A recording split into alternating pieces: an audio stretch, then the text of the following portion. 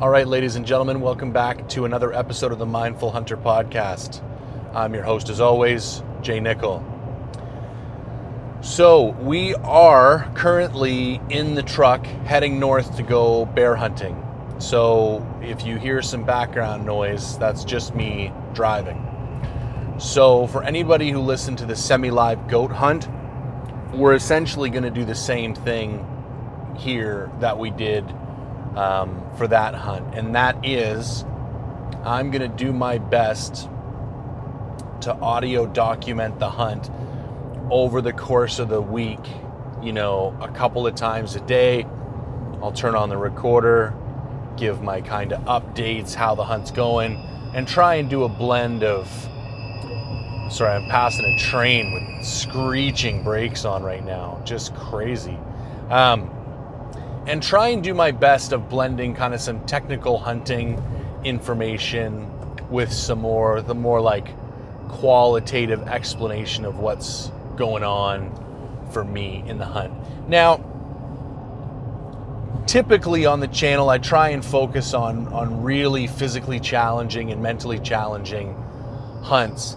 And I don't want to say that what I'm about to do is like a gimme hunt or there's no challenge to it. Every hunt is challenging in its own right, but this is not, you know, a particularly grueling hunt. I'm going to be staying in my buddy Jeff's house. You know, you really only hunt evenings. There's not a lot of big hikes. There's quite a few bears around, so I should be able to get in the mix every day. So it's going to be an interesting hunt to document because, you know, the nice things about those more challenging hunts is that, as Ranella would say, it makes its own gravy. It's pretty easy to keep it interesting because lots of weird and interesting shit happens all the time. Whereas on these hunts, it's not always the case. So, I don't know. As usual, I'm just gonna do my thing and hopefully it comes out interesting. And if it doesn't, then so be it. So one of the things I wanted to talk about is how much I enjoy just getting to the hunt.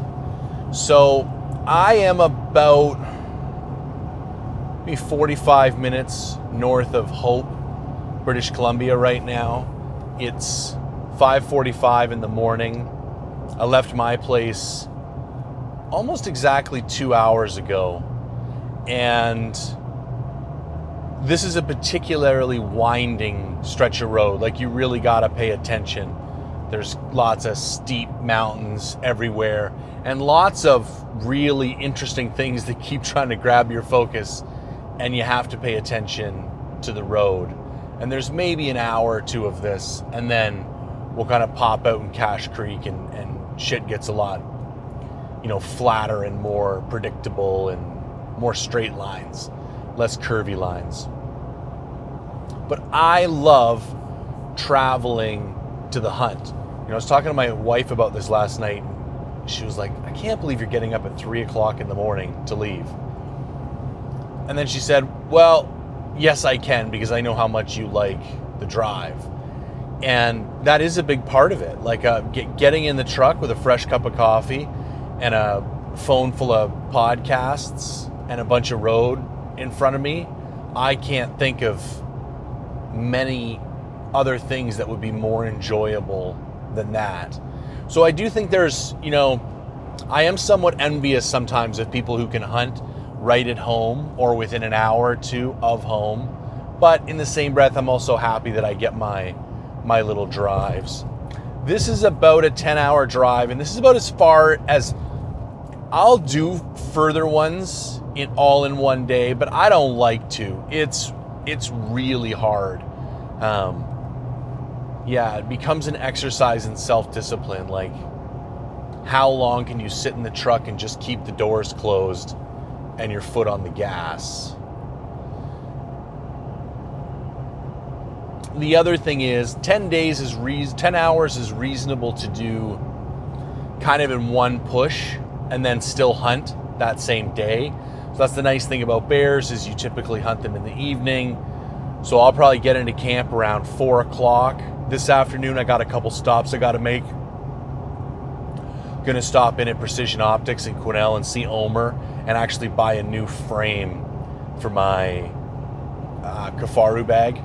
And then, so that's probably going to take an hour because I also want to look at some rifles. Little sneak peek at some content to come. I'm 98% certain that over the winter we're going to build a premium rifle on the channel. I'm not 100% sure yet what I'm going to build. It's going to be a bigger caliber. Like, it's not going to be a 6.5. It's going to be a mountain rifle. It's going to be light. Yeah, that's about all I know at this point. So I'm going to check out some stocks while I'm in chatting to him. But yeah, anyways, I love the adventure. And even though I've driven this road probably 100 times, I used to live in Quesnel and we go back and forth to Vancouver and Vancouver Island where my mom was living at the time frequently. I still love the road. I love putting on miles. And I like doing it by myself. I like being in my truck. I like it quiet. Although I will say long road trips are definitely easier with a buddy, especially when you can trade off driving every couple hours. So the other thing that I was thinking about last night that I wanted to touch on was, not only was I excited to get on the road and just, start traveling, I was also excited to go hunting. And it's like, I said to myself in my own head, I'm like, oh, I can't wait to kill a bear. And then I thought to myself, is it okay to say that out loud? And I don't know if it is okay to say that out loud. Like, here's the fact of the matter. It is exciting to me to go and kill an animal. And I think it needs to be okay to say it just like that. Because in today's society and social media and all this stuff, everybody's trying to soften hunting because you don't want to offend this person or that person. And I think you might be better off having an in-depth conversation and explaining where you're coming from instead of losing all these words that we need to convey or communicate what it is we love. I think the word trophy has been bastardized to the point where it has all these negative connotations, and you can't talk about, trophy bucks and trophy hunts and mounting your trophies because people think this is the thing that infuriates me the most. It's oh, as long as you eat what you kill, that's okay. But if you're one of those sports hunters, oh, that's disgusting. And I'm always like, who are these mythical sports hunters that everybody talks about? In their mind, there are these dudes who travel to Africa all year. They're just mega rich guys. And this is a mythological fucking being. They run, mega $billion companies, and then they enjoy just flying to Africa a couple times a year and senselessly killing animals. And that's these sport hunters. And it's I've been hunting a fairly long time now, and I like to think I know a really diverse set of people within the hunting industry. I have no idea who these people are. I don't these people don't actually exist in reality. I don't know many people who go to Africa personally, but I've heard lots of podcasts, really in-depth reviews. I've looked into and researched a couple people. I'm thinking Corey Knowlton specifically because he had all the hype around him with the Black Rhino for $400,000 and the Dallas Safari Club and all that. And here's what I think people don't understand about these people who go to Africa. A, if it wasn't for the funding generated through the sale of African hunting opportunities, the vast majority of megafauna would either be extinct or extirpated from the vast majority of their natural home range. There is no or very minimal governmental funding for that type of stuff in Africa. It all comes from hunting. And what infuriates me even more is that when you look at the books of an organization like the Humane Society, which is, one of the largest anti-hunting organizations, or PETA, you will not find, large donations or large sources of funding aimed at directly helping these creatures that they supposedly want to protect. But when you look at hunters, like I personally, through the purchase of hunting tags in my province and memberships that I pay for every year with organizations like the Rocky Mountain Goat Alliance, the Wild Sheep Society of British Columbia, Wild Sheep Foundation, Rocky Mountain Elk Foundation, directly supports the conservation and welfare of these animals that we love to hunt. And the same thing goes for these animals in Africa. And what I've experienced, and I'll admit it's limited, I don't have a bunch of friends who have enough money to go over there and hunt, but like from the people that I've been exposed to and the interviews that I've heard, take Corey Knowlton, for example. Okay, guy comes from money, that's fine. He comes from some Texas oil money. But like that dude is without a doubt a passionate big game hunter. And he loves hunting big game, and he wanted a new experience, and he was willing to put, I think it was $400,000 on the table to go hunt this black rhino.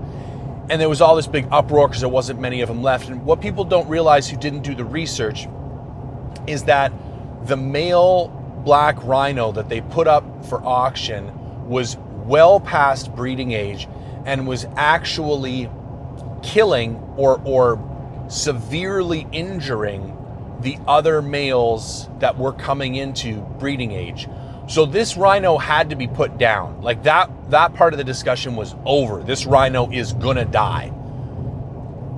Now, do you want to send somebody out there from, the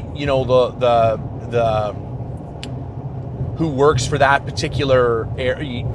They don't really have, I'm trying to think, like, wouldn't be a warden per se, because most of them are privately held game sanctuaries over there. But okay, whatever. Send a local professional hunter in and pay him, a day rate to go kill this black rhino. Or do you want to allow the generation of almost $500,000 to be directed towards the future conservation of these black rhinos and have somebody else who's willing to pay that money come in and do it? Like, I don't even understand how this is a fucking conversation. Like, that to me is one of those things that is so simple and so straightforward. And if PETA or the Humane Society or one of these other anti-hunting organizations honestly cared that much, then outbid the guy. You go pay $401,000 and then have somebody go euthanize the rhino, because the rhino's got to die anyways. Anyways, all of this is a bit of a tangent, because I think in our effort to tailor our communication so as not to offend the non-hunting kind of population, which I do agree with in principle, I also think we're in danger of losing part of what it is that makes hunting such a vital part of life for so many of us. Like, it is a necessity in my life. Like, I need these trips. Like, okay, if there was some act of God and I could no longer hunt, I would find something else to take its place. But what hunting gives me in my life, the sense of peace, the sense of well-being, an element of mental clarity, a sense of purpose, a sense of challenge, an ability to get in touch with parts of myself that I didn't even really know I had, an ability to spend time by myself for extended periods of time and get to know myself on a deeper, more fulsome level. Like, all of that stuff that hunting gives me is a necessity for me to be who I am and to operate as I operate and to perform at the level that I'm trying to perform at in my life, with my family, with my business, with my friends. None of that would be possible, or it would be severely hampered if it wasn't for hunting. And I think we need to be honest with ourselves and with the people we communicate with about what hunting is. And it is the active, fair chase of a living creature with the intent of killing that creature, taking its life. Fact. And even just look at the word, like, when was the last time, and be honest with yourself, that you were talking to somebody who wasn't a hunter, or you were making a post on social media and you said, I just killed a bear, or I just killed a deer. And it's like, you just don't see it and you don't hear it. It's like, I harvested. What are we, farmers? Harvested. Or I took a deer. And it's like, well, where did you take it? Or I got a deer. Well, where did you get it from? You know, it's like, and I don't want to, I get it. I'm not advocating like the glorification of the more sensational elements of hunting. But what I am advocating for is like an honesty about, I do find it challenging and exciting to kill an animal. That's a fact. And I think every hunter would agree with that if they're honest with themselves, because it's like, if not, then why are you doing it? Like the whole, listen, there's better ways to go get organic protein. And if you don't find it, you know, viscerally exciting in some way, shape, or form, I think you're missing the point. Like, I think that's the element that gets us back in touch with that primal part of ourselves. Like, that's when I feel the most alive. And no, that's not all of it. There's obviously more parts. Slowing down here coming into Boston Bar. Obviously there's more parts to it than that, but I think our community does a really good job at communicating the other parts and being honest about sourcing organic protein and the fact that it's highly regulated, and, you know, the adventure part. And like, I do think these are well communicated elements of our culture. But I would like to see it socialized and normalized that it's okay to be excited and enjoy the chase and the actual killing of an animal. Like, I think it is a very natural part of our existence. And I think when you do it the right way, you know, fair chase, really creating challenges that are representative of your skill level. You know, if you know what you're doing, don't go be chasing button bucks. You know, you want to pick animals that are, like I said, representative of your skill level. And this kind of goes back to the trophy part of it later. And I did a big rant about this on one of my other videos, but I'll just quickly touch on it here. How that word has been bastardized is that what it was supposed to mean and what it does mean to people who understand that word is that a trophy animal represents that upper echelon of the species. And what you're saying when you go after a trophy animal is that I have evolved to a certain point as a hunter where it is only fair now for me to chase the oldest, craftiest animals. The side benefit from a conservation perspective of this is normally that means you're taking animals who have already impacted the gene pool. Like, they've already bred for multiple, you know, seasons and are probably on their way out, if not already out of breeding age. I mean, that's the ultimate goal, the holy grail. You know, take deer, for example, would be, you know, a buck that is in that, you know, the couple of years between coming out of breeding age and then starting to regress when they're, you know, obviously not in their peak performance anymore. But, and I don't know what that would be for most bucks. 8, 9, like maybe, probably even younger to some degree. Like if you were, nobody would bat an eye at killing a 6 or 7 year old buck. That's a pretty solid accomplishment for most people. Although I would also agree they are still in, breeding years, but they've also had a couple good ones behind them. But that trophy element was supposed to indicate that you were restricting yourself to only targeting the animals that posed the greatest challenge for you, because that's where you were as a hunter. And I don't know why that's not okay. Like, I don't know who, like, a trophy is meant to celebrate an accomplishment that was of such a degree that it's noteworthy you were able to execute it. This is why I kid around with my daughter all the time, but I'm like, there's no fucking participation medals in this family. Like, if you get a trophy, it's going to be meaningful. It's going to indicate that you were able to do something that is of note and regard. And that's what I feel about, and I haven't had many of those. I'm going to be honest with you, like maybe even only one. To be fully transparent, I think even the elk I took with my bow, that was a trophy hunt to me, because going where I went, first big game animal, solo, in the backcountry, like that part of it elevated that challenge to something that was just inside my zone of proximal development. But that's an interesting concept as well. Let's unpack that for a moment. What is the zone of proximal development? It's a psychological concept that describes basically the area under the curve, or the list of activities that are within an acceptable level of challenge. So this comes up a lot in child psychology or childhood education.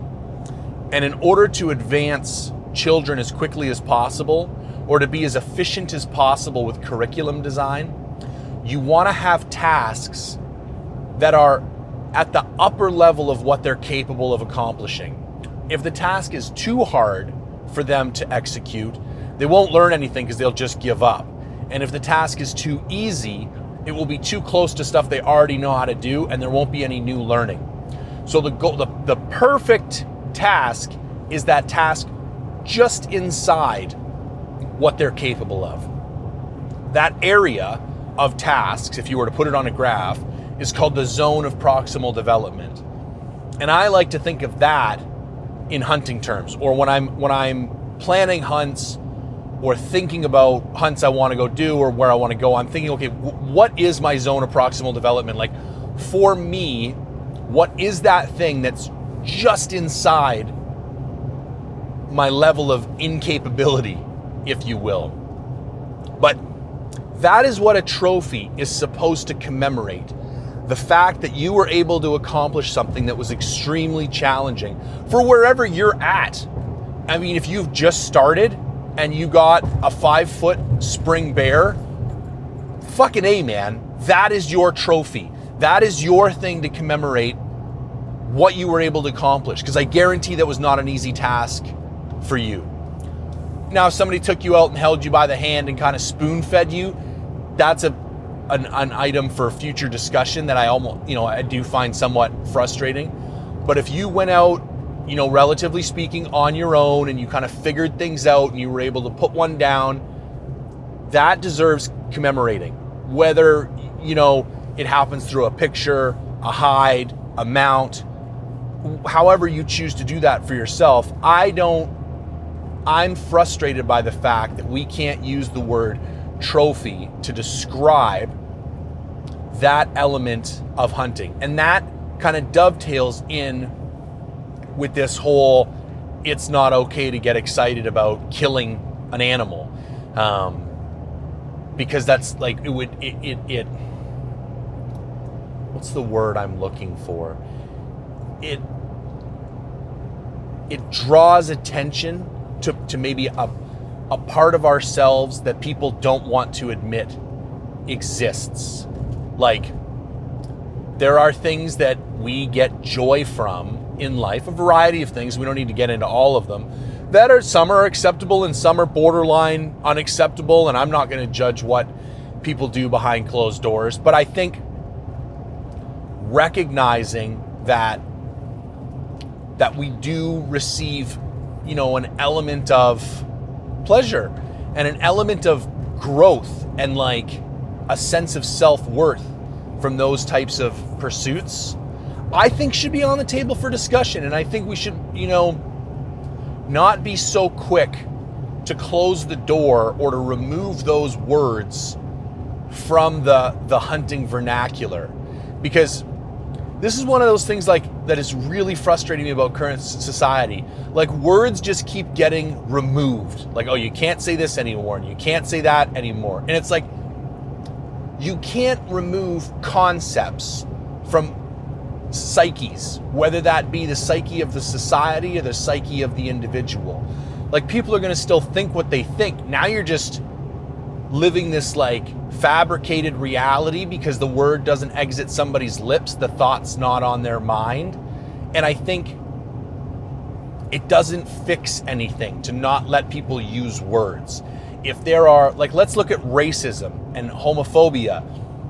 Yeah, I think there's words that people shouldn't say, but I want them to not say them because they feel like it's an inappropriate descriptor for the people that they're referencing because of their own kind of morality and value systems that they've developed. I don't want them to not use those words because they'll be punished somehow by society. Anyways, as usual, I'm going on a way longer rant than I intended on going.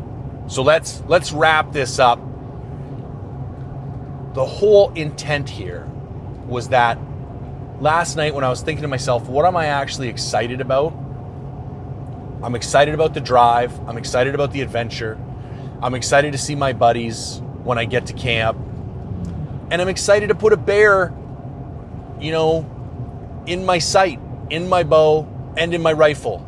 And I'm looking forward to that moment when I can pull the trigger, because that is the culmination. And maybe that's what I'm driving at. Maybe that's why I've been having such a difficult time. Like, why is it that it's pleasurable? Why is it that it's exciting?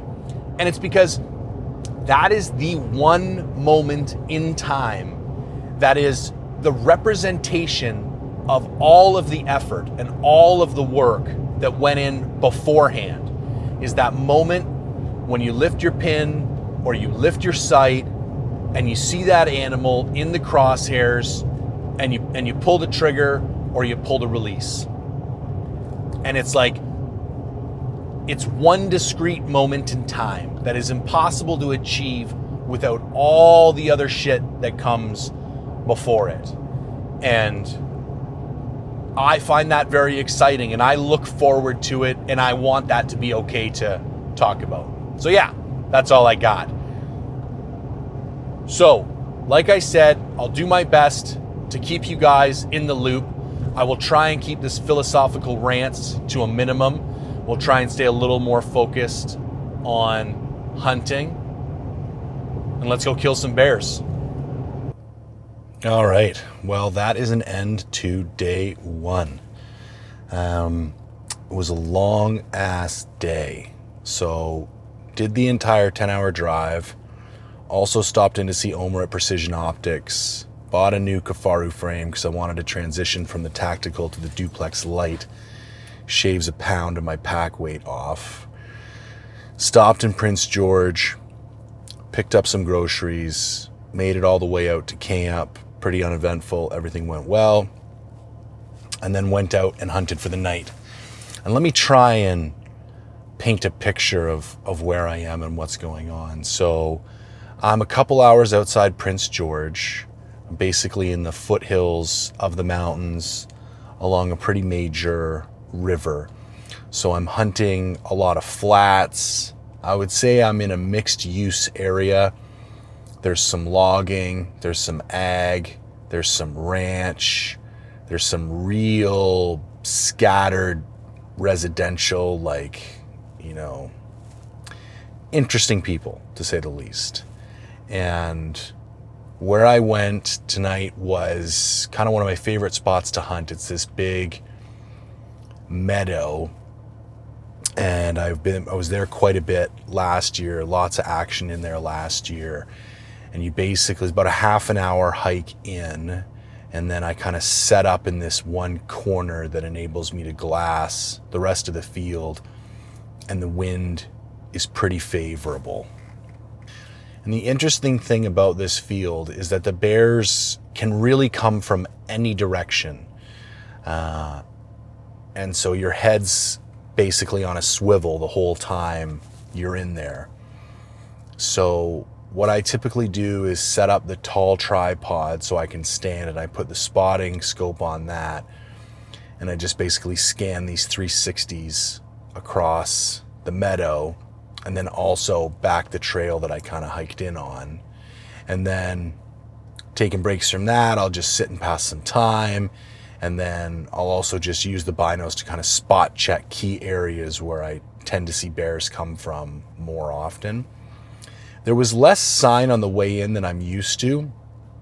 I bumped a small cinnamon, like real small, kind of shaggy. At first I thought it was a dog. But a beautiful, like a bright cinnamon coat. And he was just off in a ditch line on my way in, and I bumped him. And then, yeah, got in, got set up, did my thing. The bugs were insane. I don't typically get bothered by mosquitoes. Like, they can be around and they don't really frustrate me, but last night was crazy. I don't typically get bothered by mosquitoes, but tonight they were absolutely insane. Just crawling all over the backs of the hands. And what I did is I put my raincoat on. They couldn't get through that, but they would still kind of climb into the hood and get in my ears. And yeah, it was bad. I contemplated pulling out a couple times. I should have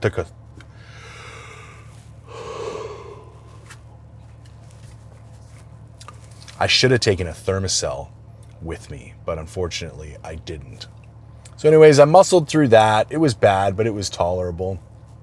And then maybe 7:45, I looked back up the trail I'd walked in on, and I saw a somewhat decent looking black bear. It was hard to really judge because I just kind of caught pieces of him as he was moving through the grass. And the way he was headed initially, it looked like I was going to be able to make a play. It looked like he was coming out kind of towards me, but on an angle. And I grabbed my bow and I went and got set up where I thought he was going to come out. Maybe hung around for like half an hour looking and seeing if he was going to come out someplace different. And he was just gone. So I didn't know where he went.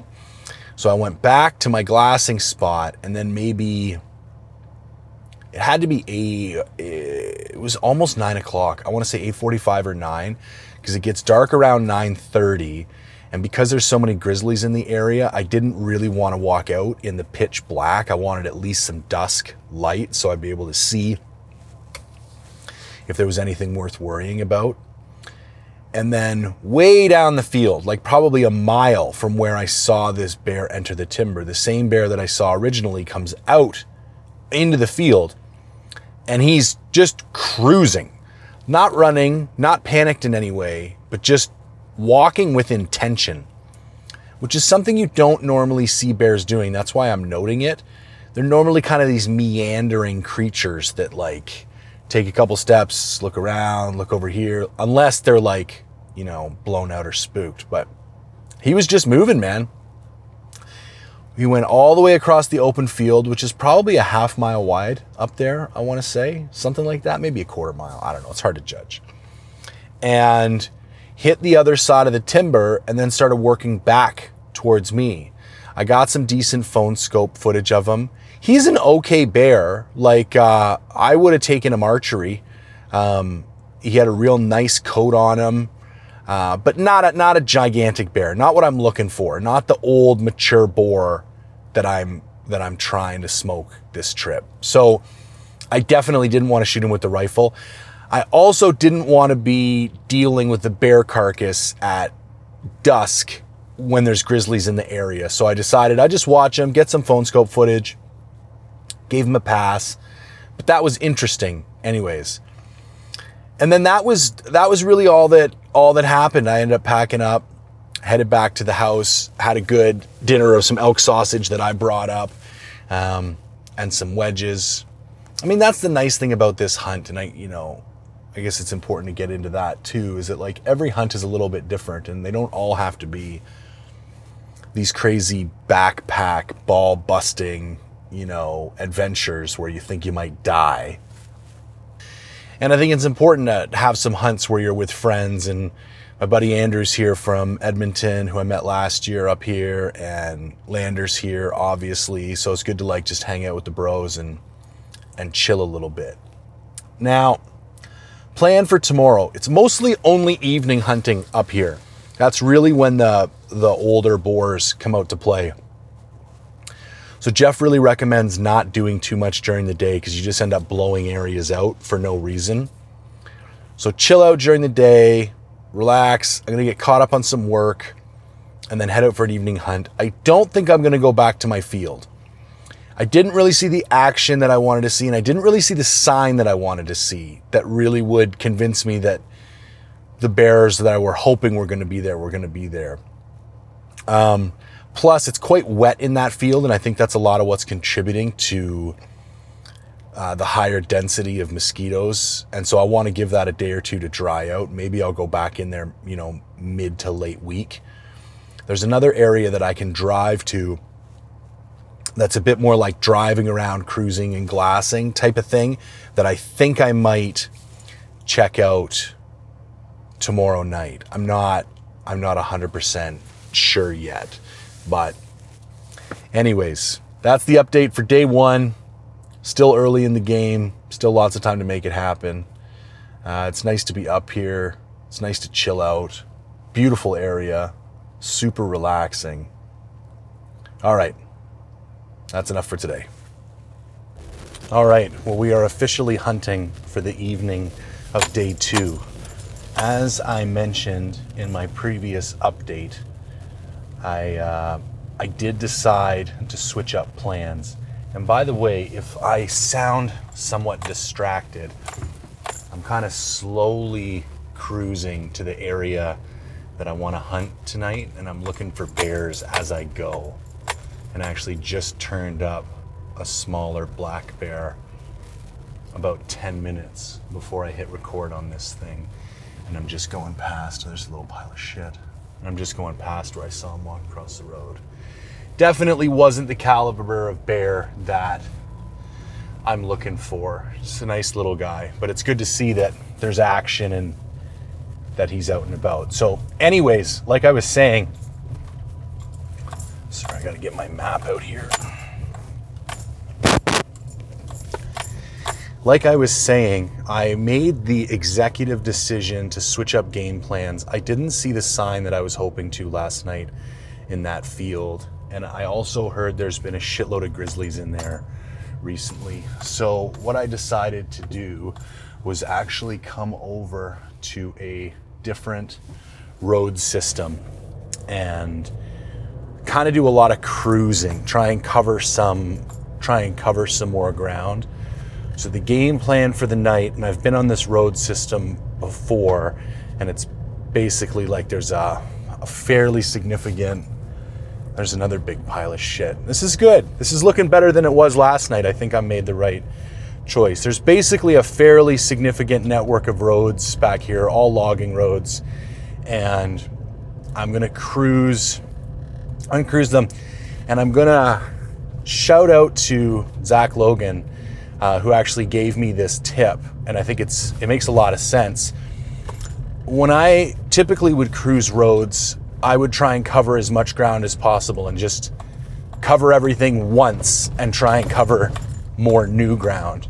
And he said his tactic is to find like 3 spots that seem to have good traffic, like he's reliably seeing shit at 3 different spots on a regular basis, and then basically just bounce back and forth between those 3 spots all night, which I thought was a really good idea because it's pretty reliable that the bear is going to come out at his spot at some point in the night. It's just a matter of when. So I'm going to kind of slightly adapt my strategy here. And what I'm going to do is I'm going to still cover as much ground as I can tonight. Now, the nice thing is, last year when I was here, every time I ran into a bear, I snapped a point on X. So I do have a couple of locations where there did tend to be bears on a repeating basis. So in addition to that, I'm going to look for areas that have at least like a few big piles of relatively new shit, and then put those on my Onyx, and then maybe come back in here tomorrow night and ping pong back and forth between those locations and see how that works for me. So, like I said on my other update as well, this is a really enjoyable hunt. Like, just cruising around in the truck, cruising logging roads, looking for bears, listening to podcasts. And I think another tip I can give, because I've done this a lot, is that like, you're not trying to get anywhere. So as soon, like I'm at least a half an hour from my intended destination, and I'm still cruising at like 20 kilometers an hour. Every time I come up to a blind bend, I slow right down. You never know when you're going to see a bear around the corner, even on what is typically a busy logging road. Like, these little bastards will cross anywhere. So as much of a tip as it is a note to myself to exercise some patience, chill out, take my time, and just see if I can turn up a bear. So yeah, that's the game plan for tonight. Stay tuned and I'll keep you updated. So just cruising along. It's still pretty early, 7:30-ish. Still got a couple hours left to hunt. It's been a bit of a slow night. Turned up a couple bears, but nothing particularly noteworthy. But I just stopped to take some pictures of this kind of extracted bridge just sitting on the side of a logging road. And it reminded me of a thought that I used to have a lot when I was in forestry. And it seems particularly poignant right now, given all the protests that are going on because of the old growth logging. And I'll be the first to admit there's definitely some logging that has occurred and continues to occur that is not the most sensible. And I can see why it's controversial. But there's a couple points that I think need to be made. Number one, the vast majority of access to remote wild places in British Columbia has been granted through the construction of logging roads. Think of any of the wild places that you like to go or you like to recreate, and I guarantee that 90% of them never would have been accessible if it hadn't have been for the push of logging roads. People forget this. Like, there's no money in letting people go camp someplace. There needs to be a financial incentive in order to create access. Then once access is created, you can incentivize maintenance in different ways. But I never see any of the, old growth logging protesters, showing appreciation for the logging roads they use to go on their kayaking trips and their overnight backpacking trips and, all of that stuff. And there's another side to that story that unfortunately doesn't get told particularly well. The other note about old growth forest, I've laid out old growth forest on Vancouver Island, is the people who complain about it getting cut down. It's like, well, where are you before it gets cut down? Because I'm here to tell you, the vast majority of that old growth forest that you're complaining about it getting cut down is an absolute hellhole. No one in their right mind would spend any time there. While I think it's important to protect certain things just so they're protected, I think there's a limit to that. I mean, if you go too far, now you're just a hoarder. Now you're just protecting things just to own things and just to say that you have them and that they're there, but you're not actually utilizing them.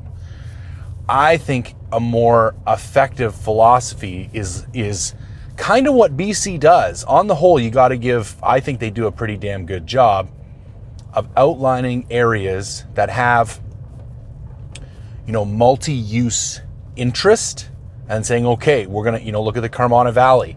All right, we're going to stay out of here. We're going to give you this area. It's accessible. It's attractive. People want to go here. People recreate here. We'll protect it. Okay, great. Pick some other key areas like that and protect it. But I'm going to be completely honest. The rest of this shit, man, industrial resources are important to the success of our country and the success of our province. And I am pro responsible logging. No, I don't think we should rape the planet. But like I said, I was in that industry for 15 years. And if you had any idea the obstacles that you have to clear, it takes months, sometimes years, to get permission to go log some of these areas. You have to have resource management plans. You have to have sensitive environmental area management plans. You have to show that you have taken into account the different species that utilize that area and how they're going to be affected. Stream assessments, geological assessments, terrain assessments. Like, it's crazy. People think you just rock up, with a chainsaw and a pickup truck and start nuking shit. And it's like, that is not what happens. In most cases, it is a minimum of 5 years from the time when somebody just looks at the side of a mountain and be like, we should probably, access some of this timber, to the time that timber is on the ground. It takes a long time to get that stuff pushed through, and it has to pass through multiple layers of approval from multiple different stakeholders. Anyways, that's not really the point of this whole rant. The point was just that I am particularly appreciative of our logging roads in British Columbia, because if we didn't have them, we wouldn't get to go on these adventures. And it's like, you have no idea the type of expenses occurred by TFL owners to maintain these roads. And they might only use them once every couple years, really, like the spurs. And they still have to keep up the main lines and all that other kind of stuff. And it's cool that I'm just tripping around right now in the middle of nowhere. Like, haven't seen a living soul since I left the main road at like 5 p.m. It's a really cool experience, enjoying what BC has to offer. And it wouldn't be possible if it wasn't for the efforts of the logging companies. So yeah, I just wanted to hop on and say that. Time to keep looking for bears. Well, that's a wrap for day 2. Definitely had a little bit more excitement tonight than last night. A little while after my little logging road rant, came around a bend, saw a decent looking boar on the right hand side of the road, got out of the truck, looked at him through the rifle scope. He was 175 yards. He was good size, but not something I'm looking to kill with a rifle, that's for sure. So he kind of walked up the road a little bit more, and I couldn't tell if he deked off into the woods or if he had stayed, inside of the ditch line. So I tried to make a play on him with the bow. I got to within 85 yards, let's say, and had a clean shot. I came to full draw. Just wasn't feeling it, a little further than my comfort zone. So I let down and then kept stalking him, and I was able to get within 60 and came to full draw. And the moment my pin settled, he booked it and ran off into a cut block. So, and it's funny, I've said this many times before, but even when you do everything right in hunting, you still need that little 5 to 10% luck factor in order to seal the deal. So interesting takeaways, and I wanted to talk a little bit about stalking black bears because I think a lot of people spend a lot of time talking about stalking other animals. And in my experience, and I'm not the most experienced guy in the world, so if there's other hunters who know more than I or who have conflicting experience, I'm all ears and I'd love to hear about it. But in my experience, stalking black bears is a little bit different than, say, stalking a mule deer. I think you need to be a little more aggressive and take opportunity when they present themselves. Because if he's not looking at you, like if his head is down and he's eating, or if he's walking away from you, you can be quite aggressive. And here's why I think it's important to be aggressive. Black bears spooking, I find, is more of an issue of mood than circumstance. For instance, anytime a deer sees you, it's going to run away. 100%. Now, depending on the species of the deer and the circumstances, the runaway might look a little bit different. You might get a look back. You might get a pause. You might get a run 10 feet, stop, look again, then run the rest of the way. Like it manifests in many ways, but at the end of the day, a deer knows its prey. And when it senses danger, it runs. Bears are not the same. Bears are predators. So depending on their mood and partially the circumstances, when they look at you, they could decide not to run. They could decide to run at you. They could decide to hold their ground, or they could decide to run. And I think if you're too cautious, when he does notice you, if you're not in a place where you can take advantage of a shot and he decides he's not afraid and he stands there, well, it doesn't do you any good because you're not going to be in a position to make a play on him anyways. And if he does decide to run, it's not really going to matter if you're cautious and take your time or if you're aggressive and you go up there, because he's going to bolt either way. Because here's the other interesting part. When you're doing this like logging road stalking, this is not like your typical alpine mule deer situation, or even an alpine bear situation. Like, you don't have a whole lot of cover. You have minimal choices for routes. He could just be feeding and walking and go off into a cut block, so you have limited amount of time. So I think of it somewhat differently, in that the way I think about it is getting the situation to come to its natural conclusion as quickly as possible. So either he's going to run or he's not. And if he's not, I want to be close enough to shoot him when he decides not to run. So therefore, I tend to stalk black bears pretty aggressively and pretty out in the open. It's worked out for me in the past quite successfully, so it's what I keep doing. And the other thing is, it's like, you don't want to sit around. Fuck, this road is terrible. Sorry for all the background noise, but I'm driving this washboard fucking piece of shit road. Anyways, and I'm probably just trying to go a little bit too quick. I'm kind of tired and I want to be at home, to be honest with you. So you don't have a whole lot of options at your disposal. And I kind of believe it's a game of numbers. Like, the more stalks you get in, the more likely you're going to find the right bear in the right circumstances and be able to close the deal. So I'm trying to get through those numbers kind of as quickly as possible. So anyways, had a good stalk, got to within 60, wasn't able to close the deal. And the funny part is, on the way out, I ran into the exact same bear at the exact same spot. Now, I didn't really get an opportunity to make a play on him because he was on the left-hand side of the road. He saw the truck. I stopped. I just sat in the truck and I didn't move. And once he got used to the truck, he just walked across the road, but then without even pausing, he just hit the ditch line and walked off into the timber.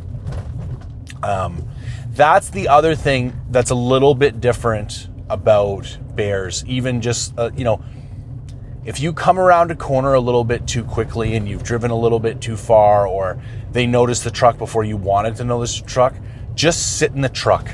Just sit in the truck and wait. And as long as the truck doesn't do anything particularly aggressive, 9 times out of 10, the bear's just going to go back to business as usual. And then what I normally like to do is wait for him to go around the corner naturally, like just meandering on his way. Then I can open the truck and get out. Here's another rather counterintuitive tip. If he's within sight of the truck, don't shut the truck off. Because, and I could be just speculating on this, but I think the change in noise is what alerts him to danger. And as long as like the low rumble of the engine just stays, he doesn't feel like anything's changing. You know, last year when I shot my boar, I didn't see the bear until I was within 40 yards of him in the truck. And I stopped. He was looking right at me. I left the truck running, opened the door with the truck running, got out, opened the back door, got my bow out, ranged the bear, and then shot the bear while standing directly beside the truck. But I left the truck running the entire time. And that's further to my other point about how they don't act like prey. Like, that's pretty aggressive. There's no way you're gonna pull that shit off with a deer.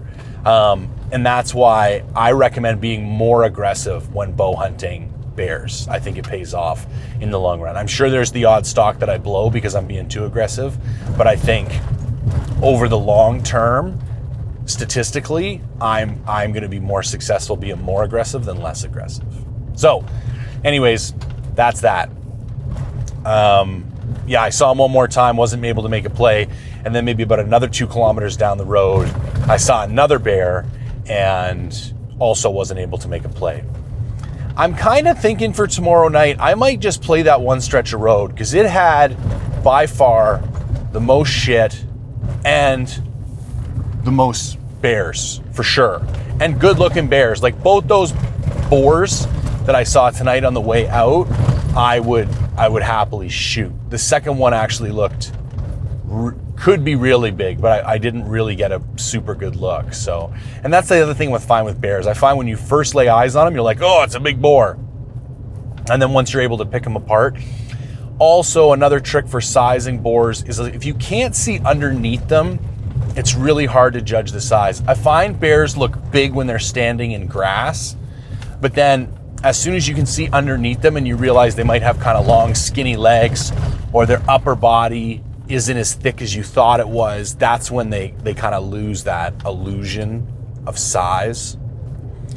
So anyways, I'll talk to Lander when I get back to the house. I'll see what he recommends to go do tomorrow night. But if I don't hear any other better plan, I'm going to come back and just work this one strip of road because it's the most productive thing I've found so far by a long shot.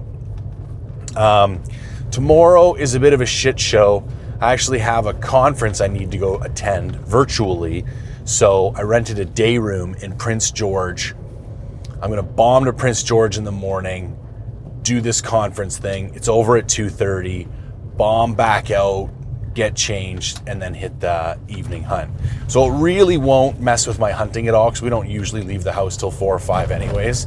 But it's just a lot of extra driving that I'd personally rather not do, and I'd rather just be chilling out at the house, or there's a bunch of kind of gear review stuff I'm trying to get done while I'm up here.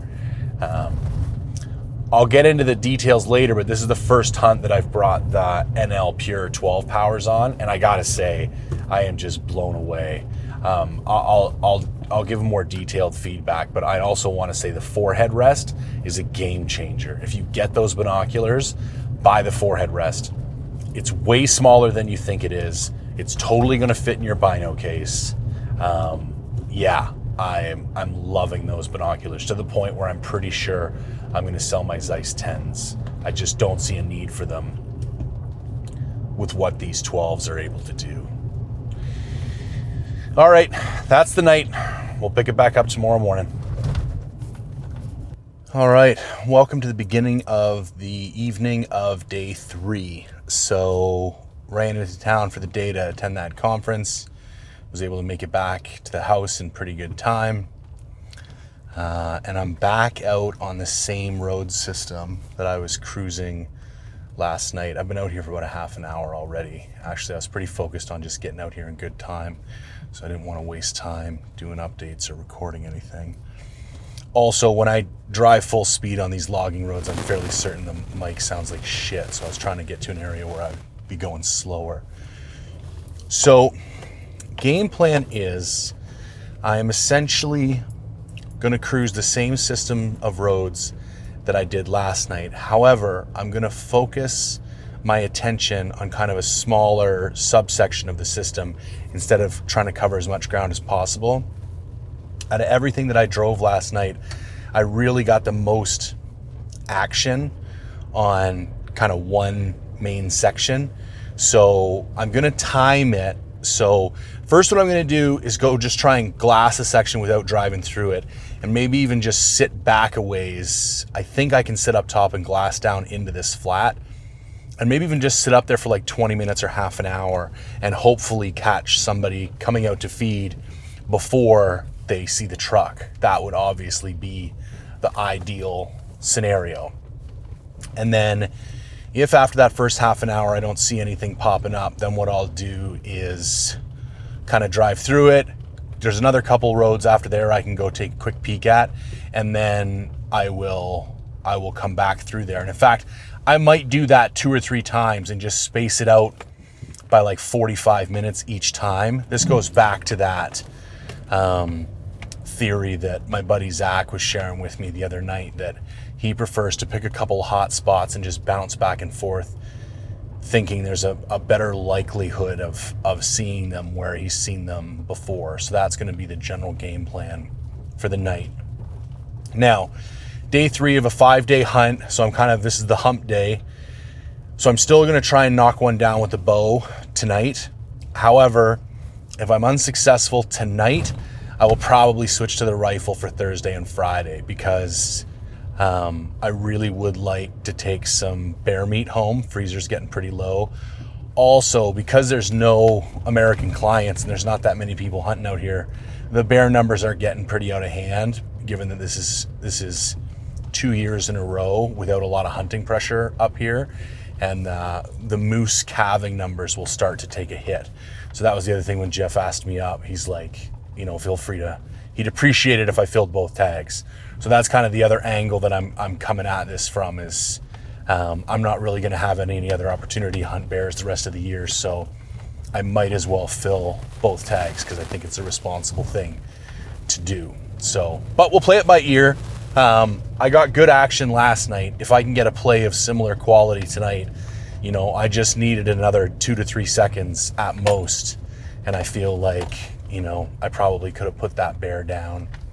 Now, I've been driving around quite a bit tonight and I've seen nothing, but I'm also out here almost a full hour earlier than I was last night. Now, part of the reason is I drove a lot slower coming up to this section because I wasn't sure where I was going to really see bears. But after driving it there and back last night and never really seeing anything of note on the way in or the way out, I decided to just kind of like bomb in and then really start to slow down once I hit the area of interest where I was seeing more action last night. So that saved me some time. And plus I just generally left the house earlier tonight. So yeah, that's really all that's going on. Pretty chill. Listen to some podcasts, cruise some logging roads, and hopefully turn up a bear. Well, folks, that is it for the evening on day 3. And that is possibly one of the slowest nights of bear hunting I have ever had. I ran into a sow and 2 cubs really early on, like within the first hour, and then I did not see shit the rest of the night. Absolutely nothing. And of course, now I'm wishing I had gone and sat in the field. But of course, because what I did do didn't work, I wish I did something else. Not rocket science. I do think that after tonight, though, I think the safe play for tomorrow is to probably go sit in the field, even though I only did get that one bear right at 8:30 the other night. This is weird, man. This is slower up here than it's been previous years, and it was funny because I know the other boys are seeing more bears, and in general, the bear hunting seems to be very good. I just bumped a bear while driving, but it's too late and it's too dark to do anything about it. Shit. He looked all right too. I mean, technically there's still 10 minutes left of legal shooting light right now. It's 9:50, sunset's at 9:30. You're allowed to shoot up to half an hour after sunset. But like, there's a difference between legally being allowed to do something and ethically choosing to do it. And the light right now does not support safe hunting practices. It also just doesn't support like the kind of assurance that I'd like to have if I was going to pull the trigger on something. Like, you want to get a good look at it and you want to make a clear objective decision, and you just, when it's this dark, you're just not, that's just not going to happen. Things are too blurry, and yeah. That's funny though. I always try and take points too every time I run into a bear. I should take one right now. Just because then it kind of helps me piece it together, like where they are. And that is, I still am on that same stretch of road that I've been on, that I targeted tonight. You know, I'm not at the exact location where I spent most of the evening, but I'm definitely on that stretch of road that I wanted to spend time on tonight. He looked okay. Again, I think that was likely based on where he was and what he looked like when he was running away. I think that was likely the bear from yesterday that I came to full draw on at 60 yards. I'm in pretty close to where that happened, like maybe half a mile away. And he looked to be of similar stature when he was running away. I'm also tired as shit right now for some reason. I think part of it is the drive into PG and back today. And being in that conference all day has just melted my mind. I feel like passing out right now.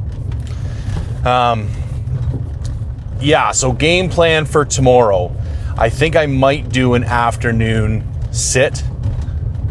At least then I would feel somewhat productive. Potentially, erringly so, but still might feel productive nonetheless. And then maybe just go sit the field in the evening as well. I can't really say I've got any better options at this point. Could go sit the stand in the upper field, but that area is kind of notoriously bad for grizzlies, and the grizzlies seem to be particularly bad this year. I want something where I can cover some more ground and check out a few different areas. Anyways, I'll put on my thinking cap when I go have dinner with the boys and see what their game plan is for tomorrow. Might be nice to go hunt with somebody else too, instead of just sitting by myself all night. We'll see. All right, stay tuned, more to come. All right, afternoon of day 4, and we're gonna switch things up a little bit. I just finished up about a half an hour target practice because we're gonna switch to the rifle full time for the last 2 days.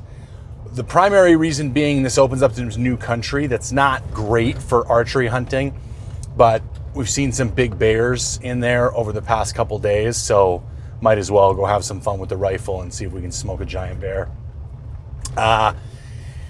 So I came out, did a little target practice. Gun is shooting phenomenally. I am going to do a bit of an afternoon cruise, which I know I said we don't normally do up here, but when it gets to the end of the week and you're kind of running out of time, you will kind of exhaust any options. But I'm not going to walk around. I'm going to 3 different areas tonight. 2 kind of fieldy areas and 1 more kind of road matrix section. And so I'm not gonna blow out any of the areas this afternoon. What I am gonna do, because it's been a while since I've been back here, I just want to refamiliarize myself with the area so I know how I can get in there with the least amount of disturbance. So I'm gonna go do a light recce of the 3 areas. And if I'm lucky and something pops out, yeah, I'll take advantage of the opportunity, but I don't really expect anything to happen. Significantly warmer and drier today than it's been the last couple days, and I think that might be a good sign. It might get them up and moving. The only caveat being we are in peak rut, so they should be out and about, but if they've already sowed up, that could kind of reduce their movement a little bit, but the only way to tell is actually just to go out. And I'm sure there'll be some boars out on the prowl either way. So that's the general game plan. Light afternoon recce, head back for maybe 3:30, get a meal in, get a fresh cup of coffee, and then probably leave 4:30 and come back out and sit for the evening and maybe just rotate through all 3 spots or pick one depending on what I see this afternoon and just stick with it. So the other really cool benefit of switching to rifle is that it's going to make it a lot easier to get it on film, which is always super cool. Not a necessity. I've taken lots of kill shots off film because I was given the opportunity, and I look at getting something on film as a bonus. It's not a necessity. But where the 2 locations in particular that I'm going tonight are particularly well set up for filming, because I can get there early, I can set the spotting scope up, and the way they're positioned, I'm gonna be able to see the bears come out, and I'll have lots of time to kind of get ready and take my shot. So that's the game plan. Day 4, 2 more full days to go. Here we go. Well, this afternoon has been extremely enlightening. So I went to those 2 fieldy areas, didn't really see much, got a game plan for tonight, and then decided to go check out this road system that I haven't been on in a couple years. I've seen 4 bears in the last half an hour. 1 kind of decent one, 2 definitely small ones, and 1 very large boar. Now, the unfortunate part is that all 4 of them, the instant they saw the truck, they just booked it. And that's kind of unusual. With bears, you'll usually at least get a second look, or if you don't get out of the truck or don't move, sometimes they'll just look at you and then go back about their business if they don't feel threatened. And you're banking on a reaction like that when you do this cruising a logging road type of deal, because there's really no other way. Like, you're not going to see them too much before they see you. Just, that's the nature of the beast. However, I am thinking, depending on how tonight goes, what I might do is come out here and ride this on the e-bike early afternoon, because I saw that big boar almost right at 3:30, and it looked like he'd been out for a little bit. So I feel like if I started at the bottom around 3 o'clock and just kind of slowly made my way up here, I might. Sorry if I sound a little distracted. I've turned around kind of at the back end of this road system, and I'm now making my way back down, and I'm just cruising really slowly and glassing as I go. I've taken points at all the locations where I've seen bears, and now I'm just kind of making my way back, hoping they might have come back out after I spooked them. This is a big philosophy of Jeff's. He firmly believes that when you see one, especially if it's a bigger one, just wait or back out and come back later, And odds are the bear will be back on the road. So yeah, great afternoon. Definitely feeling a little more invigorated, a little more optimistic. Got a game plan for tonight and a game plan for tomorrow. We'll get this done. All right, well, it's the morning of day 5, and day 4 was interesting to say the least. I am going to do my best to kind of recount everything that happened yesterday. It was a very long night. I didn't get home and to bed until 1 o'clock. Lots of interesting stuff, so I'll do my best to make as much sense of it as I can. So, last update, I'd cruised that login road, and my plan was to go back to my field and work the evening hunt. So I did that, parked maybe, say 5:45, might have been a little bit earlier, 5:30, 5:45, something like that. Geared up. It's maybe a 300-400 meter walk through this kind of first section of field, and then you get to this vegetation break, and then there's another kind of equal size field on the other side. And my goal was to get to that veg break and then walk down that whole thing, maybe another couple 100 yards, and then post up at the end. But as soon as I got to the edge of the veg break, I took 3 or 4 steps, and I just kind of turned my head and looked at the opposite end of the field from where I was heading. And I just saw this kind of big black head kind of coming towards me. And I was like, oh shit. So dropped everything, set up the scope, put eyes on him, looked like a good bear. So once I decided I was going to make a play, I set up the phone scope so that I had a good chance of just leaving the bear in frame. And then I belly crawled maybe, I don't even know, 75 yards or something like that. The problem with shooting these bears in these fields is that it's perfectly flat, and the grass is like a good 6 to 12 inches high, even higher in some spots.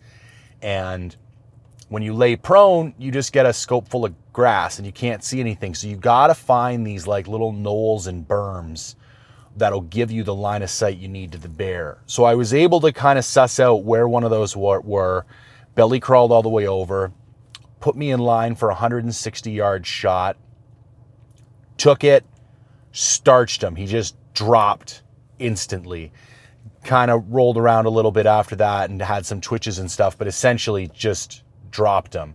It turned out I did spine him. I was a little high and a little back from where I wanted to go, but I was actually aiming high front shoulder anyways. A lot of people have problems with shooting bears, and they don't stop, and they don't fall over dead, and they run away, and you can't find them. It's thick brush, they're black, it's terrible.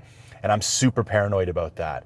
So my game plan the whole week was if I used a rifle, I wanted to smoke them in the front shoulder, because even if it's not an instant death, you're gonna drop them in their tracks and you can put a second bullet in to end it quickly. So that worked out perfectly. Now I wasn't supposed to drive in this field, so I had to drag the bear probably 600-700 yards back to the truck, and that was pretty grueling. I probably should have gutted him, but there's grizzlies in the area, and Jeff likes to hunt that field, and I wanted to be as thoughtful as possible, so I fuck it, I'm a big dude.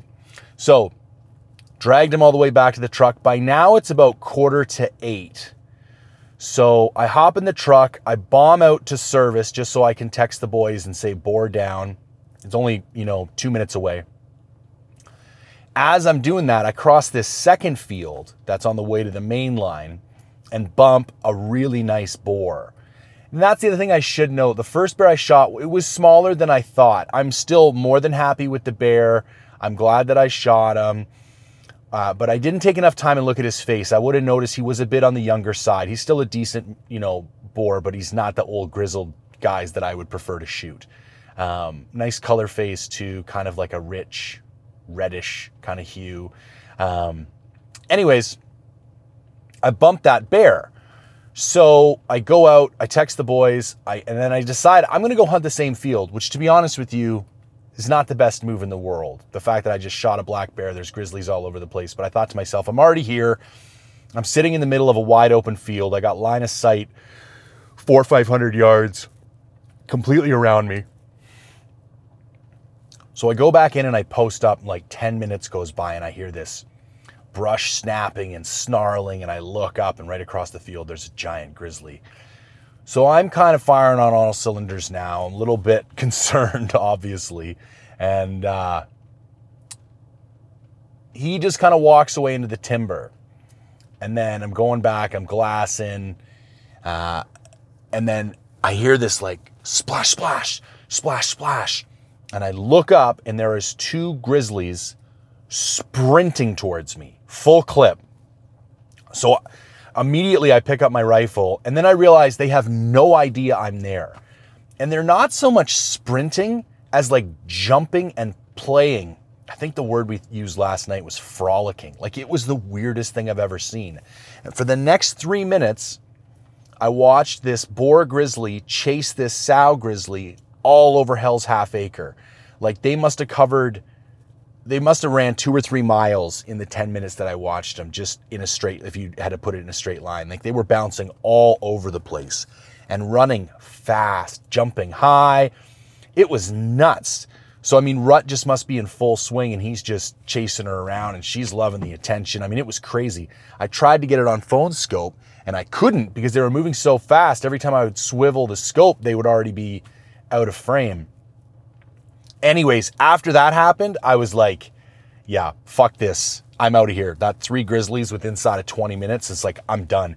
And especially because they were being so irrational, I was like, man, those things could just decide to sprint over here at a moment's notice. They'd be here in 30 seconds. And they're so rutted up, they probably wouldn't even be scared of a bullet anyway. So I'm like, I'm out. So I walk back to the truck, and by now it's been about an hour and a bit, maybe an hour and a half since I bumped that black bear in the front field. So I thought to myself, he might be back. So as I'm driving out, I actually glass a bear about a mile up the road, and he's walking right towards me. I get off the road and I glass him maybe for like 5-10 minutes, and he just ends up sauntering off into the timber just on the far side of the field where I'm going to recce. I get back in my truck, drive up the road, get about 100 yards shy of the field that I wanna recce, and stop the truck. Bring my rifle, but I didn't bring my spotting scope, and I didn't bring my bipod. This is some foreshadowing. So I get to this front field, and I'm looking to my left because that's where the field is going to open out on first. And I'm just creeping and tiptoeing and creeping and tiptoeing. And then finally, I'm out in the field, and I don't see any bears on my side of the field. And then I swivel my head, and directly across the field from me is a really good size jet black boar just munching away. Couldn't be 100 yards away. So I'm like, holy shit. So I spend a few minutes fumbling around and trying to get him in my sights, and I'm still excited from the first bear, and I'm shaking a little bit, and I'm just like, this is not a shot I want to take. I can't lie prone. I don't have my bipod. It's like, it's not happening. So I decide I'm going to go back to the truck. I'm going to get the spotting scope and the bipod. So I go back to the truck, I get the spotting scope and the bipod. I come back, I set the spotting scope up, I get the bear in frame, and then I do the exact same thing I do last time. Look for a little knoll, belly crawl over to the little knoll, get the bear in sights, laying prone, super solid, click, boom, drop the bear instantly. Again, that front shoulder shot takes him right out. Walk over, put a second one in him just to end it. Bear dies clean. He's a beautiful black boar, really nice, thick hide, super round belly. Like, he's not the longest bear in the world, but he's fat and he's big. So yeah, and by now it's almost 9:15. Like, it's getting dark, so I can't even take pictures. I back the truck up, I throw him in. I'm pretty stoked, double header, tagged out on bears. Go back to the house, tell the story to Jeff, and then he's like, okay, run up to the old field, this other field around here, the upper field we call it, There's a logging road past there. Go gut them, and then we'll hang them in the morning. Because again, I didn't want to dump the guts in areas that people were going to frequent or maybe hunt again next week, because it's just going to attract grizzlies. And on the way up to this fucking field, I get stuck in like the mud pit of all mud pits, and it was at least 4 miles from the house. It was far. And get stuck at maybe 10:30, walk all the way to the top of the hill, hoping to get cell reception, get nothing, walk all the way back to the truck, and then walk all the way back to the house. Get to the house at midnight. Jeff had some burgers ready, sat down, ate some burgers, went up to the truck, winched it out, got home for 1 o'clock. So it was a long day. And now I got a bunch of processing I gotta go and do, because I got 2 bears I gotta hang and I gotta process. So I'll check back in. That's it for this bear hunt. I'll check back in on the drive home with some kind of afterthoughts once I've had a chance to digest everything. Pretty excited, pretty satisfied with the hunt. I do like rifle hunting. I prefer bow hunting, but like this is pretty fun, and being able to get the shit on film is pretty cool. I'm really happy with both my bears. Yeah, big shout out to Primitive for the hospitality and letting me come up and stay in his place and everything. I love coming up here. This is 3 years now I've hunted bears here, and I've gone home with bears every year. I couldn't ask for more. So yeah, I'll do another update on the way home, but until then, cheers. All right, well, I suppose it's about that time. The drive home, the end of the hunt recap. For starters, I'm going to use this recap for the podcast and for the film. So if you're listening to this on the podcast and you haven't seen the film, go watch the film. If you're listening to this on the film and you haven't listened to the podcast, go listen to the podcast. Now, I thought something interesting to talk about might be what my actual goals are with these films. Because you can probably tell I'm no Steven Spielberg. Like, there's people who put a lot more effort into the cinematography and the production elements. And in fact, I would probably bring somebody else with me if that was the ultimate purpose. I think first and foremost, I just like making things. So I like documenting the hunt. I think maybe something different that I'm able to do that I don't see a lot of other people in the industry doing is digging a little bit to the motivations and like the emotional and the psychological stuff that goes on. And then also, I'm not an expert hunter by any stretch of the imagination, but I also try and dig into the technical elements as well, so that if there are things I know that can help other people, I'm happy to share those and try my best to do that. So it's kind of interesting because this hunt is not, how do I phrase this? It's not that it doesn't fit with the other hunts that I do. It does, but typically on my channel, I almost think like what I specialize in is those like really hard, kind of crazy hunts. And the thing about those really hard, kind of crazy hunts is that they make their own story. You know, like going into the mountains by yourself for a week to hunt goats is not something that you have to make interesting. Just turn the camera on. Shit's gonna happen, and if you're honest about kind of where you're at and what you're thinking about, it's going to be interesting to people. Stuff like this black bear hunt, there's a whole lot of not interesting shit that happens. I mean, for starters, you're only hunting a few hours a day. It's not a physically challenging hunt. You're kind of limited to where you can go. There's not as much strategy as some more of the technical hunting that you see people doing. But here's the deal. I love this hunt, man. Not only do I love hunting black bears, which is just a slight digression, something that has really grown on me. Like the first time I went deer hunting, I loved it. I saw a deer, I wanted to shoot it, it was amazing. The first time I went elk hunting, exact same thing. Bear hunting was something that had to grow on me. And now I'm at the point where the more time I spend doing it, the more I love it. Anyways, I digress. I love this hunt for kind of all the things that make it not what my other hunts are. I like the fact that I get to hang out with Jeff and Andrew every night back at the house and have Jeff make fun of me and, eat good food together and not have to worry about a backpack and sleep in a little bit and help out around the house. And I like that I don't feel as pressured on a hunt like this as I do on some of my other hunts, because I feel more comfortable maybe. I feel more confident. I don't know. And I don't even know where I'm going with all this, except to say, I think it's important. Well, let me back up one step.